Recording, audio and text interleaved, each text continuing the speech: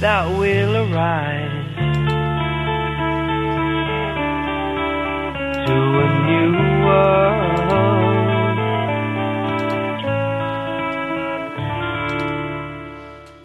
And hello from Los Angeles.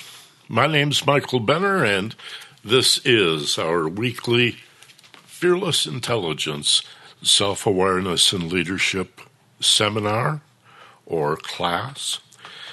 This is our third week, and I'm doing it a little differently each week. First time I called in by phone. I used a VoIP system last week. I'm trying a different preamp this week. So we may have a few little kinks to iron out, but I think it'll only get better and better. This is a kind of a virtual community.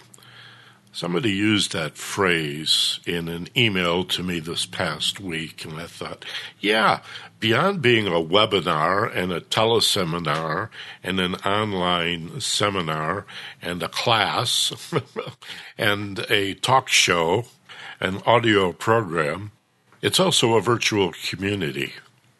And you have the opportunity, as I'm sure you know, to listen online via the web, submit questions with the text box on the bottom of the page. Or those of you who are calling and listening live this Sunday night at 7 o'clock Pacific, you can participate a little later in this hour by pressing star 2 on the telephone touchpad. That'll signal me that you want to be on the program, and I'll pick up these calls one at a time, just like an old school radio talk show. You can only hit that button once, by the way. If you hit it a second time, star 2, it'll turn you off, so don't keep hitting it. It's like those crosswalk things where we all do it, right? You want the traffic light to turn in your favor so you can cross the street, and it's as if you hit that button more times, it's going to get you there a little sooner. It doesn't work. It never does. So pressing star 2 more than once is not going to help you. One time. Hopefully, that's not been an issue. The issue is most of you are bashful.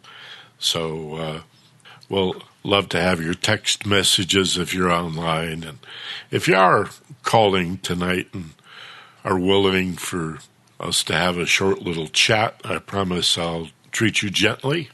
Consider in about 30 minutes participating in that way. Besides this live event, we do podcast this program via the iTunes Store, Stitcher Radio, which is a nice app for your smartphones and tablets, and most of the major podcast directories pick up the Ageless Wisdom Mystery School.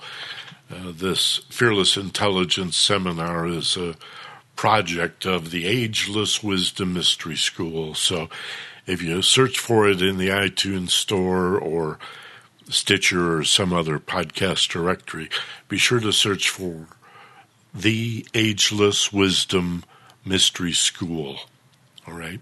Or Michael Benner's Mystery School.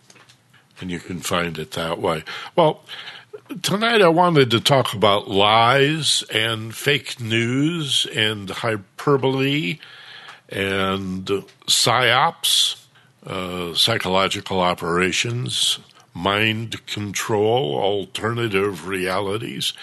It's a pretty amazing situation that we're in, particularly around the election.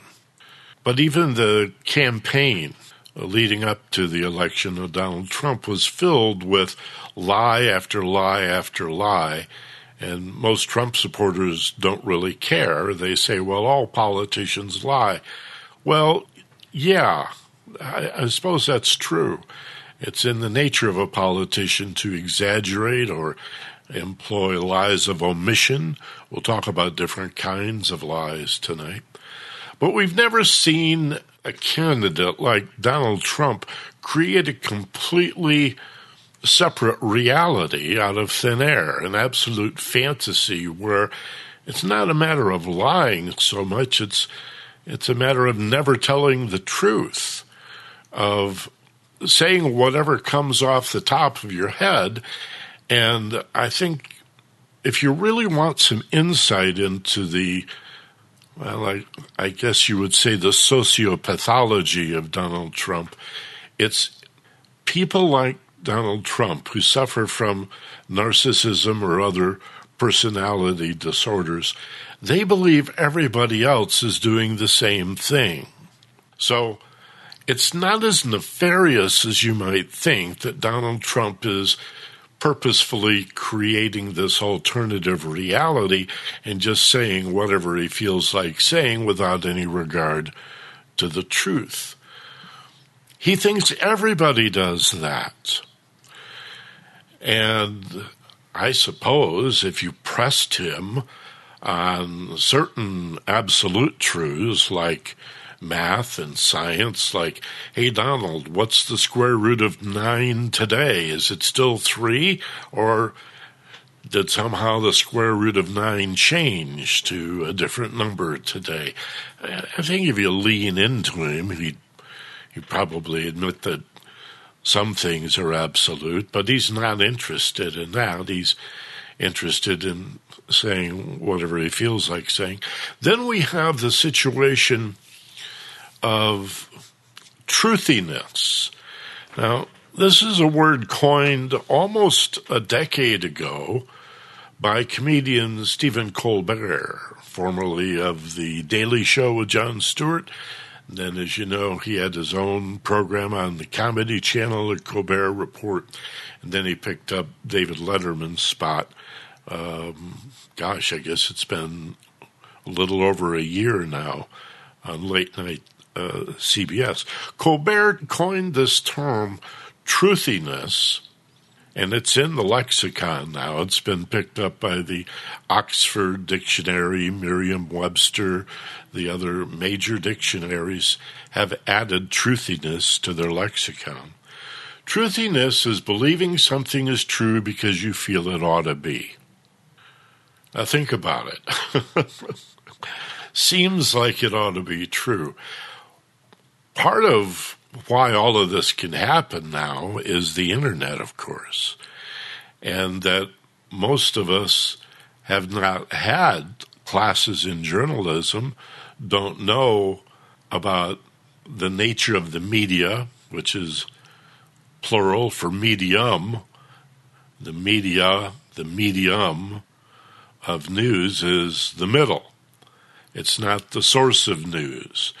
It has to have attribution. So if the New York Times or the CBS TV or CNN report something, they're supposed to tell you, or Fox News for that matter, they're supposed to give it attribution. Now, about 12 or 13 years ago, Fox News started broadcasting gossip as if it were news, and they would use a device that Donald Trump picked up. Some people say, you'll hear this a lot on Fox News, well, that's not attributed. It's not attributable, so it's not news. You have to say, the mayor of Los Angeles today said that the budget for 2017 will be over $100 billion or whatever. And, well, what's your source? Well, the mayor said so. I'm just the medium, the middle, the media, in the middle between the source of the news and the consumer of the news. And yet, I'm afraid that without a class or two in journalism, most consumers of news don't know that the media is not the source of the news, but merely media, medium, the middle, the messenger. What's that old saw? Don't blame the messenger for the message. Don't kill the messenger. The mailman brings you bad news. Don't shoot the mailman. He's just delivering the news, the mail. So we have confusion around that, and I don't suppose that's something that we can fix easily, since a big part of the Republican agenda has been to underfund public education, and now to basically privatize all public education. That pretty much ensures that America will continue to be dumbed down unless you have the money to go to a really good charter school or other private school.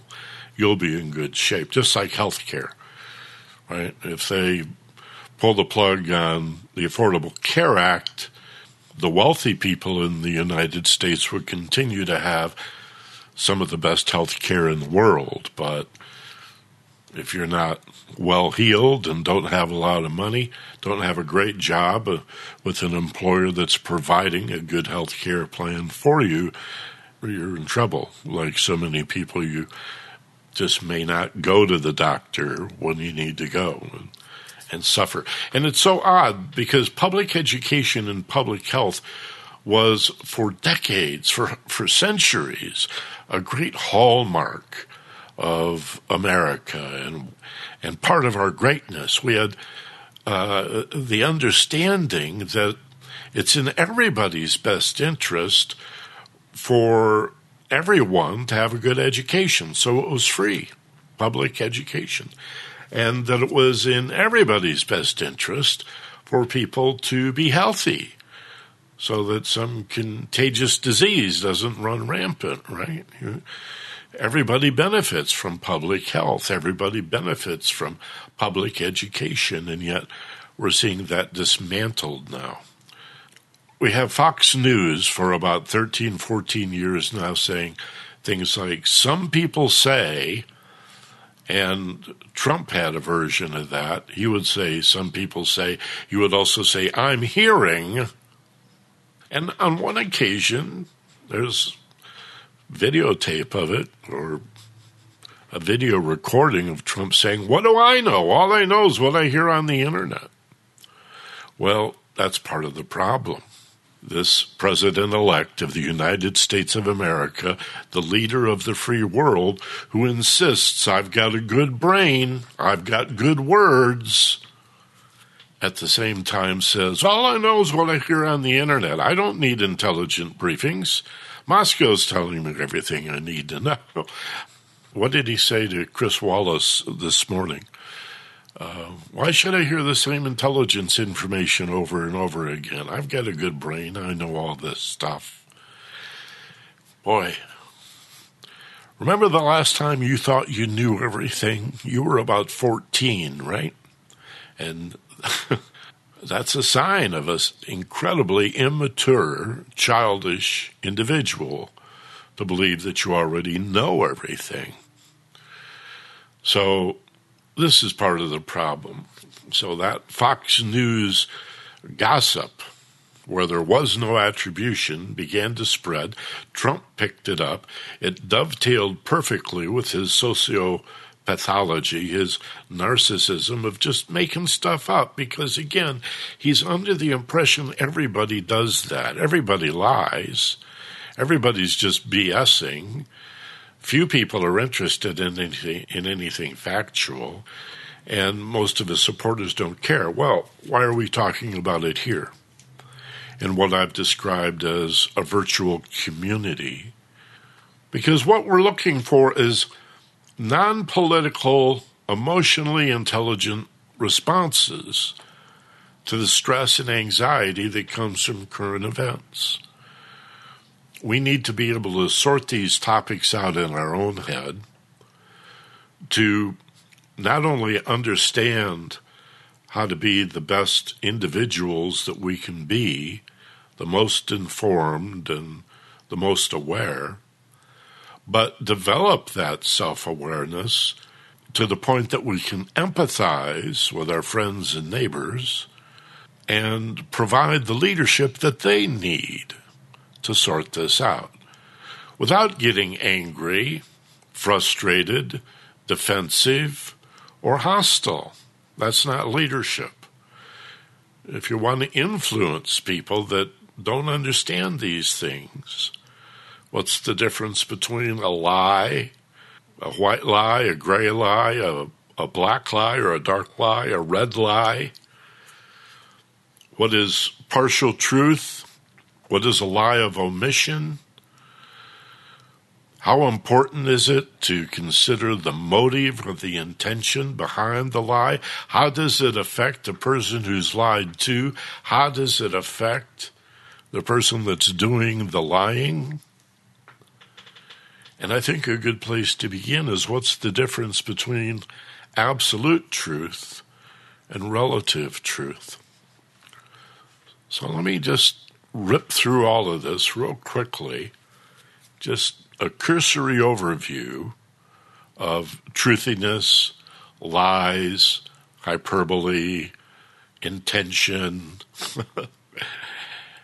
and the sociopathology we've already talked about, where, it's narcissists and borderlines and a few other personality disorders where people really just fake it. They're just making it up as they go along. And you could argue that everybody does that to some extent.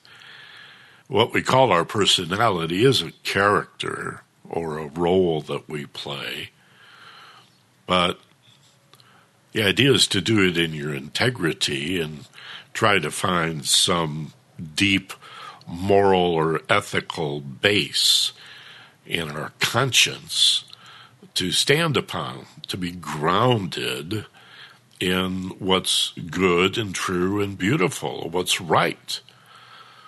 And to come from that place of personal integrity. And for some reason, when I hear the word integrity, Donald Trump is not really the person who comes to mind, nor any politician. Again, I'd rather talk about the emotions, the stress, how to manage the anxiety that comes from all of these lies than go on tonight about, oh, did you hear who he's appointing Secretary of State? The head of Exxon. Oh, did you hear who's running the Department of Labor? A guy that's in favor of robots and opposes minimum wage. Oh, have you heard who's running the Environmental Pollution Agency now? There's plenty of that. That's not what I want to do. I want to keep bringing it back to self-awareness and leadership. Intrapersonal, which means being aware of how you feel emotionally, how that impacts your thinking, and vice versa. Manage those emotions, impulse control, but also assertiveness.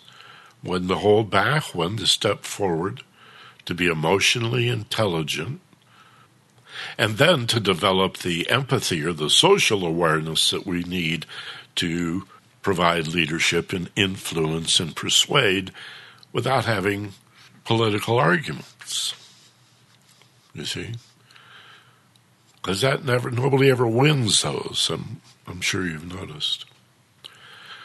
All right, so we've talked about the sociopathology of people that are just making it all up and they think everybody does. We talked a little about truthiness, which in many ways goes back to the Bush administration. That's where it really began to develop steam.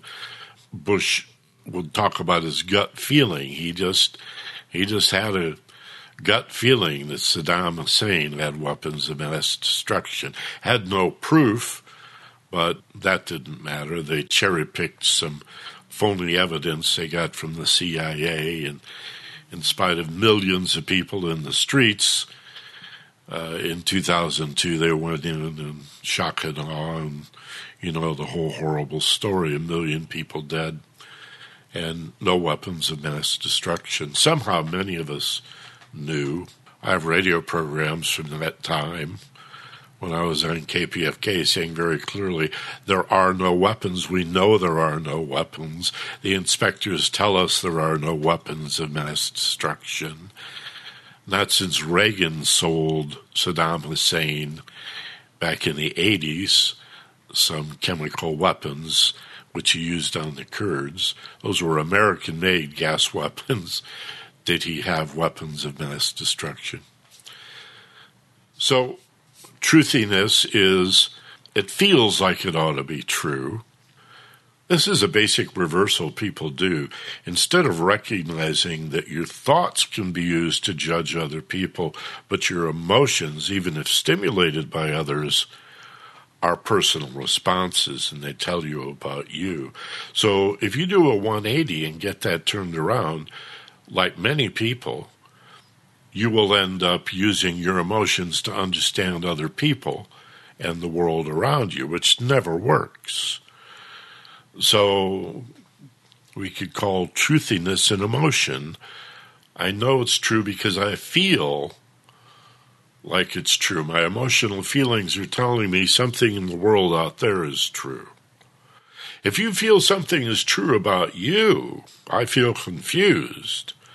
I feel like I'm on top of it. I got it. I'm feeling a little under the weather today. Well, that's appropriate. That's not truthiness. That's what a feeling is supposed to do. Be a response that tells you about you. But what's interesting about truthiness is that it exposes this popular myth that your anger tells you something about the person that made you angry, or that we need other people to love us. And we just don't understand that no one can insult you if you don't agree, and nobody can love you unless you feel lovable. These are the basics. It goes beyond truthiness, but these are the basics of emotional intelligence, and we'll touch on them repeatedly. Don't worry. If you say, hey, boy, I'd like to know more about that, stay with us. Join us whenever you can here, Sunday night at 7 Pacific. Now, what is the difference between an absolute lie or absolute truth or an absolutely true fact and one that's relatively true? Well, when a person says there are no facts, there is no such thing as absolute truth, there is some merit to what they say, but they're not absolutely right. There is such a thing, theoretically, as absolute truth. In philosophy, the word absolute in this context is often capitalized because it refers to the overall unity of the cosmos or the universe or the one life or a concept of a divine creator that is not personified as a man on a cloud. So a philosopher that doesn't feel like using the word God for fear it'll bring up an image of big white guy with a beard and a long robe on a cloud, he would or she would use the word absolute to refer to that overall unity. All right, that all-embracing, all-inclusive common link or common source or creator. Is there absolute truth in the world? Well, arguably, yes. As I already said, the square root of 9 is 3. That's not likely to change. The speed of light is fixed, although we've probably got somebody here that's smart enough to say, well, Michael, actually in a strong gravitational field, the speed of light can be affected, and light will actually bend. And maybe on some quantum level, the speed of light is a variable, but for all intents and purposes, it's a constant. The speed of light is a constant, and that's true. The acceleration rate of gravity is a constant. These things are true. There's no need really to go on. Water freezes at 32 degrees Fahrenheit, 0 degrees centigrade. Now, change the barometric pressure, maybe that's going to be a little different under pressure. But nevertheless, the beautiful thing about the absolute truth that we find in science and math is that it's true whether you believe it or not. That's one of the great things about science. You can count on it. It has integrity and it's reliable. So what is relative truth? What are they talking about when they say, well, depends on how you look at it. Your truth might be different than my truth. Yes, a great deal of truth or facts actually are relative.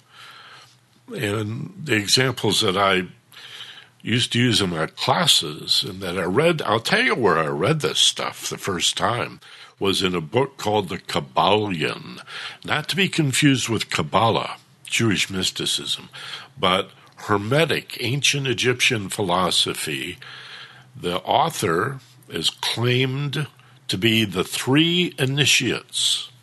If you want to get the book, it's free online. You can Google it. It's free. The three initiates, the Kabbalion, K-Y-B-A-L-I-O-N, Kabbalion.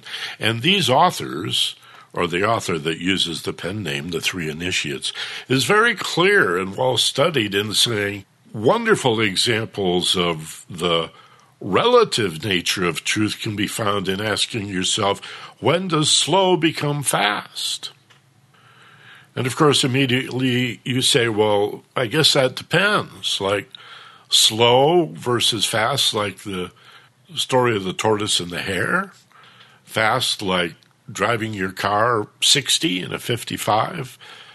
Fast like a speeding bullet, fast like the speed of light. When does slow? What is slow? What is fast? Slow as a molasses in January. It depends. It's a matter of degree. It's relative truth. When does big become small? Is it bigger than a bread box? What's small? Relative concept. In fact, when does hot become cold or cold become hot? We even measure that in degrees.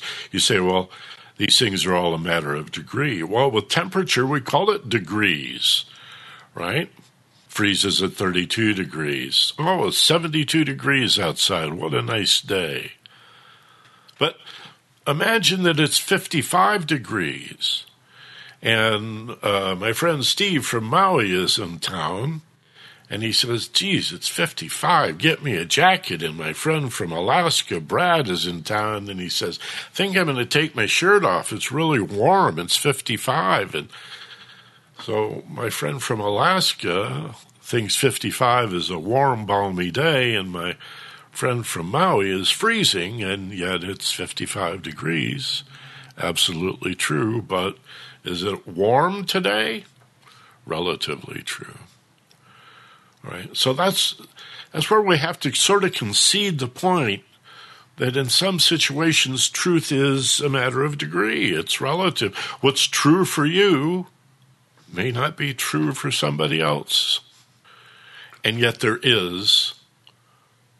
are absolute truths. Now, let's jump to the white lie, the gray lie, black lie, red lie. There's different models. This is not carved in granite. But this is largely a matter of intention. The white lie is generally done for some sort of good, like to protect someone from being hurt, to help them out. It may even be a sacrifice for you. You may even suffer or find yourself at some disadvantage as a result of telling a little white lie to help somebody, to improve a situation. And we'll let the philosophers decide, I would hope, on a situation-by-situation basis, whether that's a good thing or not. I think there's room in an ethical world for people of integrity to occasionally tell a white lie. Sometimes just to keep it simple, sometimes to prevent someone from being hurt. Basically, I think a lot of us have decided not to lie, not only because it's the wrong thing to do in most cases, but it's just a lot of work. You got to keep your story straight and remember too much. And when I was a kid, I smoked so much pot, I had a horrible memory, and I just decided I'm not going to lie because I'll never keep my story straight. So it was just easier to tell the truth. So as you might imagine, a gray lie then is where we begin to get in trouble. Gray lies are usually done to create some advantage, but they're not dark. They're not really evil. It's a middle position between a harmless lie and a harmful lie. A relative position, a gray lie. Then a dark lie or a black lie is patently evil. This is a lie that is deliberately intended to confuse, to offer false information, to, in most cases, elicit a undeserved outcome, whether it's to protect yourself or to enjoy some kind of benefit or gain. A dark lie is patently self-centered and selfish. Well, that leaves the question, what's a red lie? This would be the worst of all. You say, well, how can you get worse than a dark lie or a black lie? Slander, basically. This is the only kind of lie that's forbidden in the Old Testament. Thou shalt not bear false witness against thy neighbor. To slander somebody, to lie about an individual, to cause them pain, suffering, to hurt them in some way, that has traditionally in philosophies, East, Middle East, and West, been seen as the worst lie of all. To lie about somebody else, to slander them. It's like bullying somebody behind their back. And that would be even worse than a black lie. I'd like to go to the phones if you're on the telephone and willing to ask me a question or make a comment.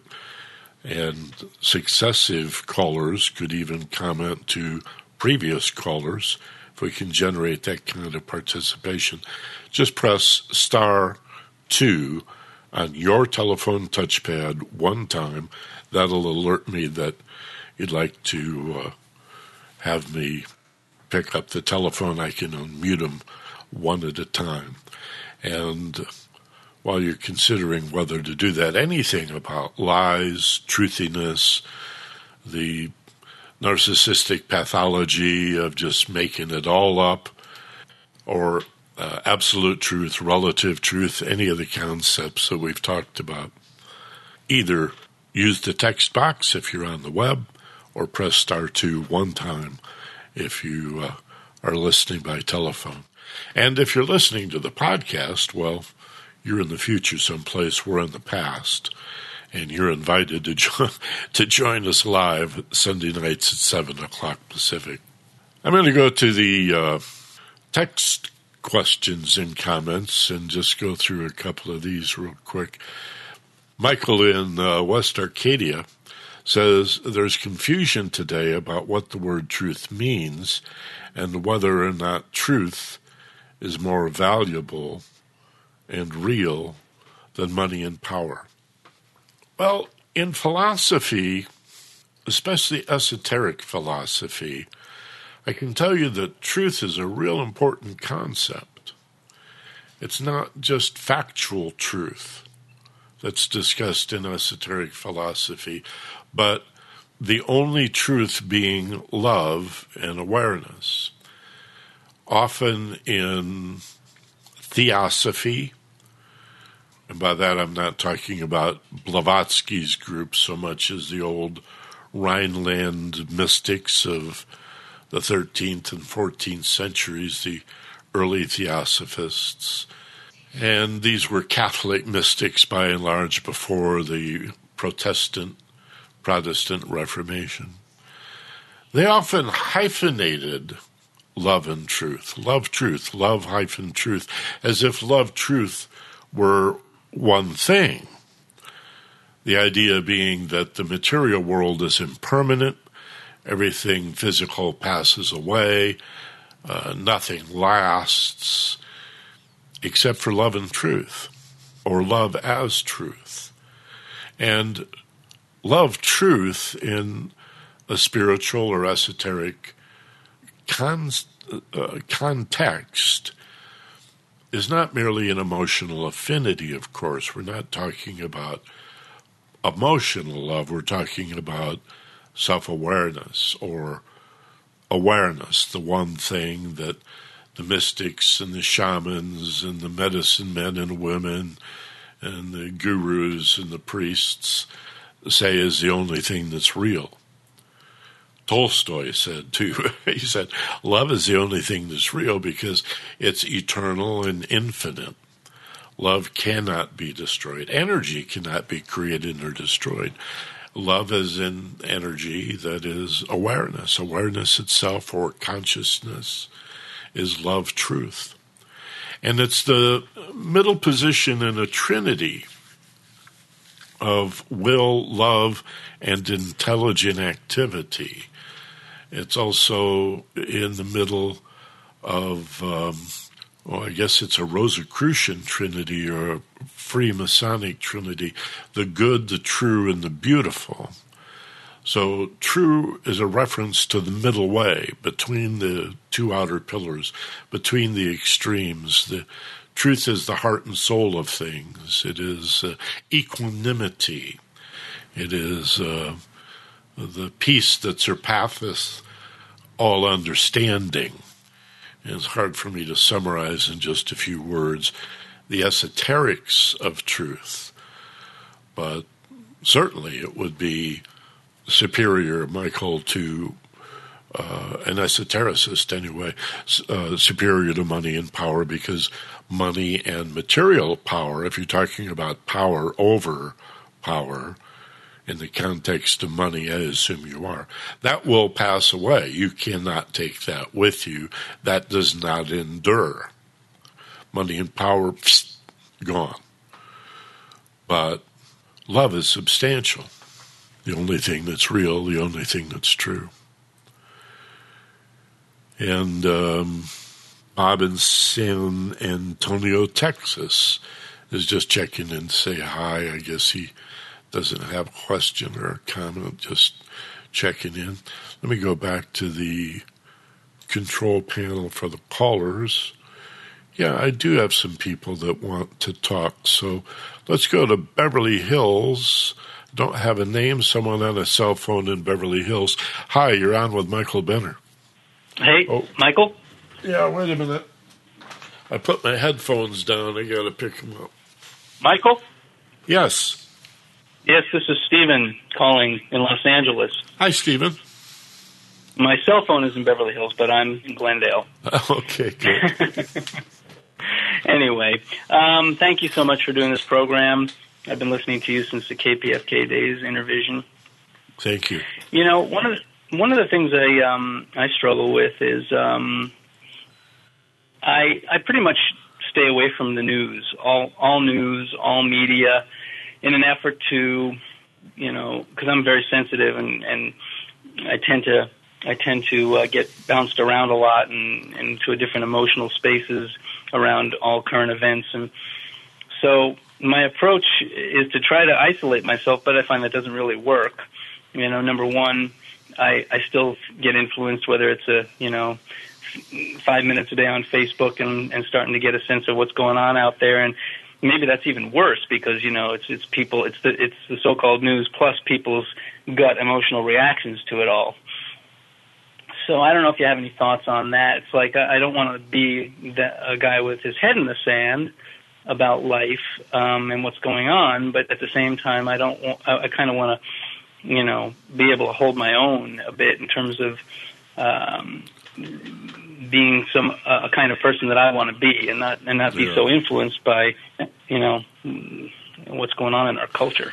Stephen, I think it's a really good point, and I was just talking about a concept called the middle way, which comes out of Buddhism and Eastern philosophy, and we're talking about love and truth as the middle way, and equanimity and balance and centeredness, and I guess wasn't it Plato or Socrates that talked about moderation in pretty much the same way? The middle way is moderation. And so a little bit of news would keep you from being fully uninformed and misinformed and confused. But too much of what's called news today I mean, CNN is not news, and cable news is not news. It's all commentary and punditry. It's hard to find news. You can read a newspaper, news magazines, but boy, they're drying up and going away. So it's a little bit scary. Internet searches. I think it's important for us also to look for what the Supreme Court once called diverse and antagonistic sources of news. That's a real important concept that I learned studying journalism at Michigan State. As consumers of news, instead of looking for one right, objective source, we should deliberately look for diverse and antagonistic sources and contrasting bits of information, not to figure out which one is right, but to sort of read between the lines and do some sort of, alchemical synthesis of what feels true to you, since you've gone out of your way to check out these right-wing sources and these left-wing sources, these establishment sources and these radical grassroots underground sources. And so I think we should balance our consumption, expose ourselves but not overexpose ourselves, and then balance in a similar way between. Again, I think that's a great phrase. How do I improve on the Supreme Court?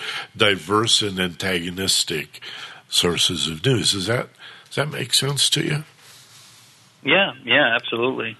Yeah, the key difficulty for me is finding news that is where I don't feel assaulted, or where the same thing is. You tune in any easy form of news, and it's just one commentary after another about a thing that happened, and usually I get it within like a minute, and I have to withstand hours if I sit around, hours of commentary, then commercials, and it's really an effort to find actual news that is diverse and antagonistic, as you say, versus just having to sift through and sit through all this other stuff. Because my vision is sort of poor, it's difficult for me to read except on computer or a Kindle. So I've relied more on television news lately than at any time in my life. And you know what I often watch besides MSNBC and a little dash of Fox and a little CNN is NHK and the BBC. And if you go to London and Japan, and you're going to get a little bit of world news. It's very refreshing, actually. And if you're a magazine reader, there are some. I used to read a magazine. What was the name of it? Geez, it's escaping me now. But when I was doing radio talk shows, I used to read these magazines that were like compendiums of news, short little news blurbs from all over the world.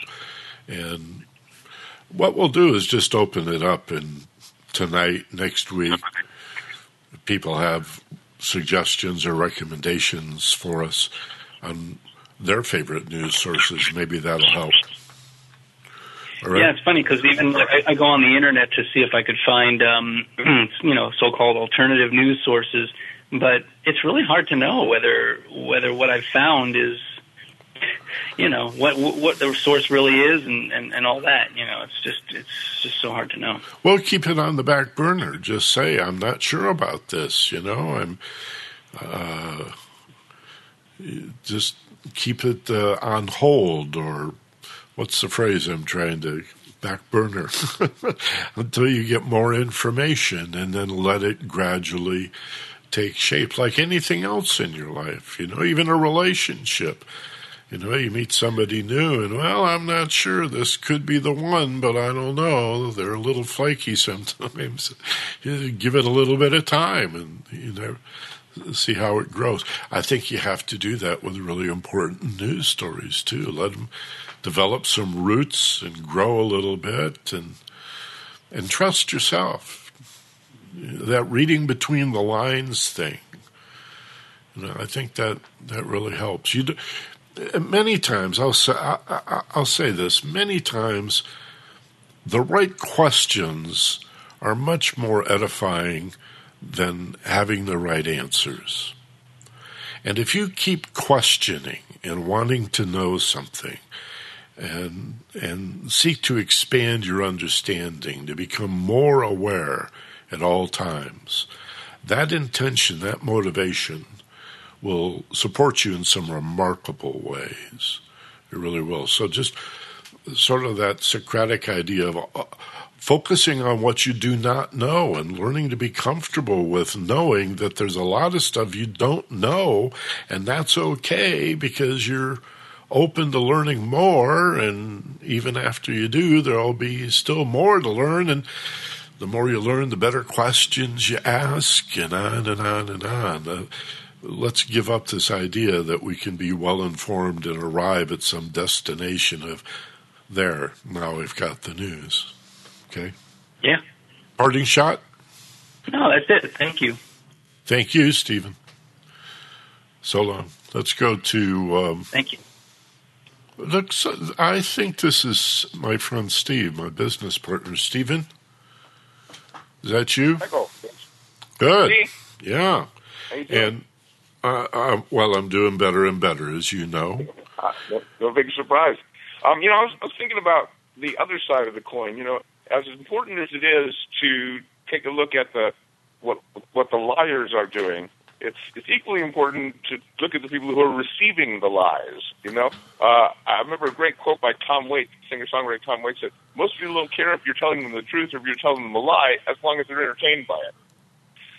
So like the receivers of the lies in today's society are like encouraging lies because it's entertaining. It's something that they get to go on Facebook and pass along and like feel like that their ego is getting stroked because that they're entertaining other people with these lies.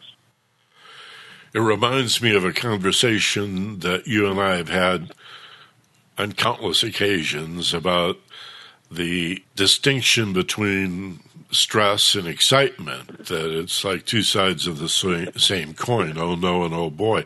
And so, yeah, maybe they are entertained, Steve, but isn't it also really stressful? Isn't it adding to our anxiety levels?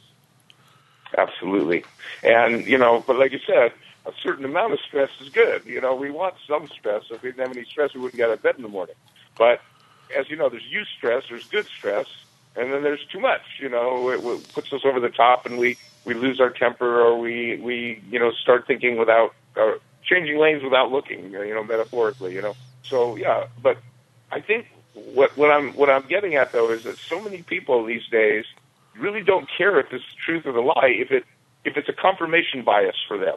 If it's what it's the truthiness thing. If they believe it should be true, then they want to hear the lie because it confirms for them that they think it's true and somebody else thinks it's true, so it must be true. That is truthiness. That's exactly what that is. And Fox News started that. My understanding, my take on it is it really originated with Fox News. You can believe, they created an alternative to the news. And the Fox alternative was less about being a right-wing or conservative alternative to the liberal mainstream. That's not what it was about at all. It was, here's a channel of information that verifies your biases, that is telling you that what you think ought to be true is true. And so we're well indoctrinated into that. Now we have fake news on the internet, and this sociopath who's been elected, who doesn't seem to know the difference between truth and reality, who's at the same time, he's going to be the president of the United States and the leader of the free world. He's going to be the executive producer of a reality show, and I'm not sure I'm not sure he knows the difference. And that's pretty hilarious when you think about it. But I think it's true that Fox News popularized this, but I don't think they invented it. I mean, if you think back hundreds of years ago, town criers would often call out the news that was what was politically correct, what their people wanted to hear, so to speak. Maybe pro bigotry or pro laws or things that they wanted that they just wanted to push. So I think this idea of telling lies to promote an agenda politically goes back a long, long way. But I think it got popularized and almost acceptable for some reason now with not only both sides. The left does it, the right does it. Both sides are really doing this lying or telling the truth selectively, somewhere in the middle of the gray lie stuff from all sources. Well, that's the lies of omission. And I think intention is what I go for when somebody does that, or when I perceive that I'm only getting part of the story. I ask myself, well, why did they leave that part out? And a journalist or an editor would say, well, I can't, we're broadcast, we're not print, we can't put all the information in there. And even the newspaper says, well, I only had 18 column inches. I had to cut that out. Couldn't put it all in there. So I guess that's the way that goes. But again, that would, for me anyway, bring up, well, can I speculate on the intention in giving only part of the story, the lie of omission? I did not steal anything from that grocery store. I did not have sex with that woman. Yeah.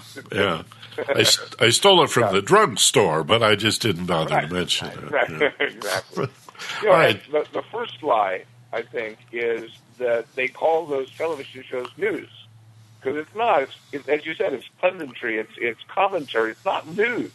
And there used to be news. I grew up with as Huntley and Brinkley. That was news. Walter Cronkite. That was news. But now it's like, this is my opinion, and I'm going to call it news. Yeah. I know what a newswire looks like. I did news for years. You had headlines, and then you had like 30 to 45-second radio, TV news stories, and then you had the expanded story, and then you had a newspaper wire. And those were news stories, and tick, tick, tick, tick. You'd have the tick, tick, tick, tick, tick, tick, and one story would finish, but there was no opinion, there was no commentary, there was no panel discussion. And so I think you're right. I think the lines between what's news, what's commentary, and what's editorial have become blurred. At one time, Walter Cronkite was considered to be the most trusted man in America. I bet you couldn't find a news person, quote unquote, in the top 1,000 on that list right now. No, that's true.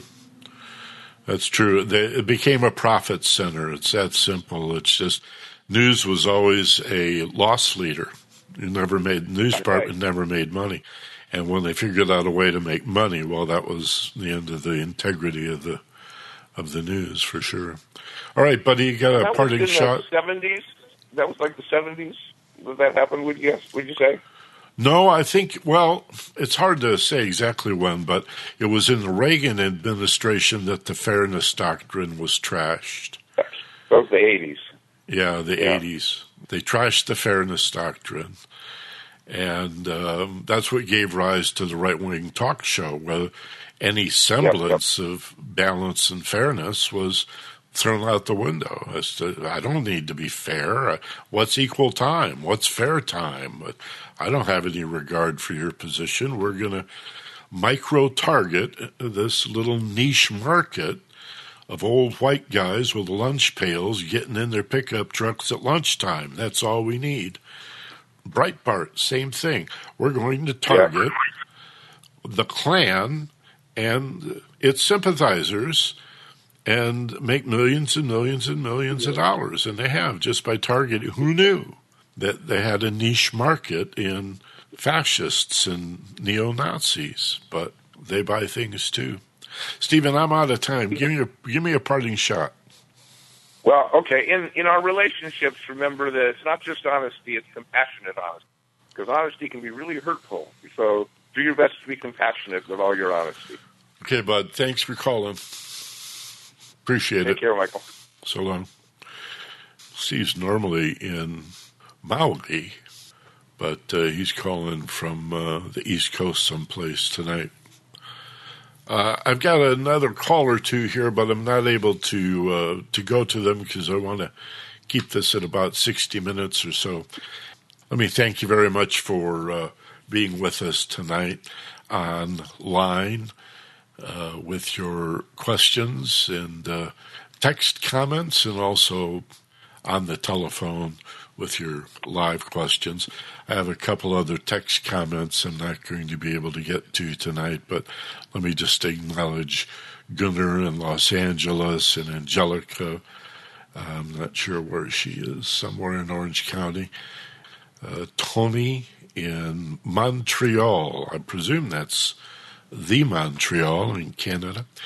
So I'll write back to you guys personally. Sorry we didn't get to all other questions and comments, but we'll be here next Sunday. 2 weeks from tonight, of course, is Christmas. So if today's the 11th and next Sunday's the 18th, the Sunday after that's Christmas. So I'm not going to be here on Christmas. I'll have to decide next week about New Year's Day. And New Year's Eve is Saturday night, I think, and so Sunday would be New Year's Day, January 1st. Maybe we'll skip 2. I don't know. Depends. But what I can say definitively right now is that we will be here 1 week from tonight on December 18 of 2016, and we will not be here on Christmas on the 25th. So join us next week. If you miss this program, somebody wrote me today, said, oh no, I've got to go to work, I can't listen. As soon as this is over, as soon as this live class is done, the same web page immediately becomes a replay page. And a couple of days later, this is podcast through the iTunes Store, Stitcher, and all the other major podcast directories, just to be clear. If you'd like to write to me, my email is mb@theagelesswisdom.com. The THE is part of it. My initials mb@theagelesswisdom.com. And I've got a voicemail number you can call anytime, 24/7. If you have questions or comments, if you want to know about private counseling, seminars for business, whatever, 818 is the area code, and the number 569-3017. That's any time of the day or night, 24/7, wherever you happen to be, 818-569-3017. And yeah, here's an inquiry right here. Do you do counseling by telephone? Yeah, all over the world. I have clients in every continent, and it works. It's very cool. So thanks a million for being with us. Have a really, really wonderful week. Let's open ourselves to the Christmas spirit and the Hanukkah spirit and the holiday spirit of giving and loving and family and friends. And again, I appreciate you being here tonight. As always, be gentle, love life, and take care of each other. From Los Angeles, this is Michael Benner. So long.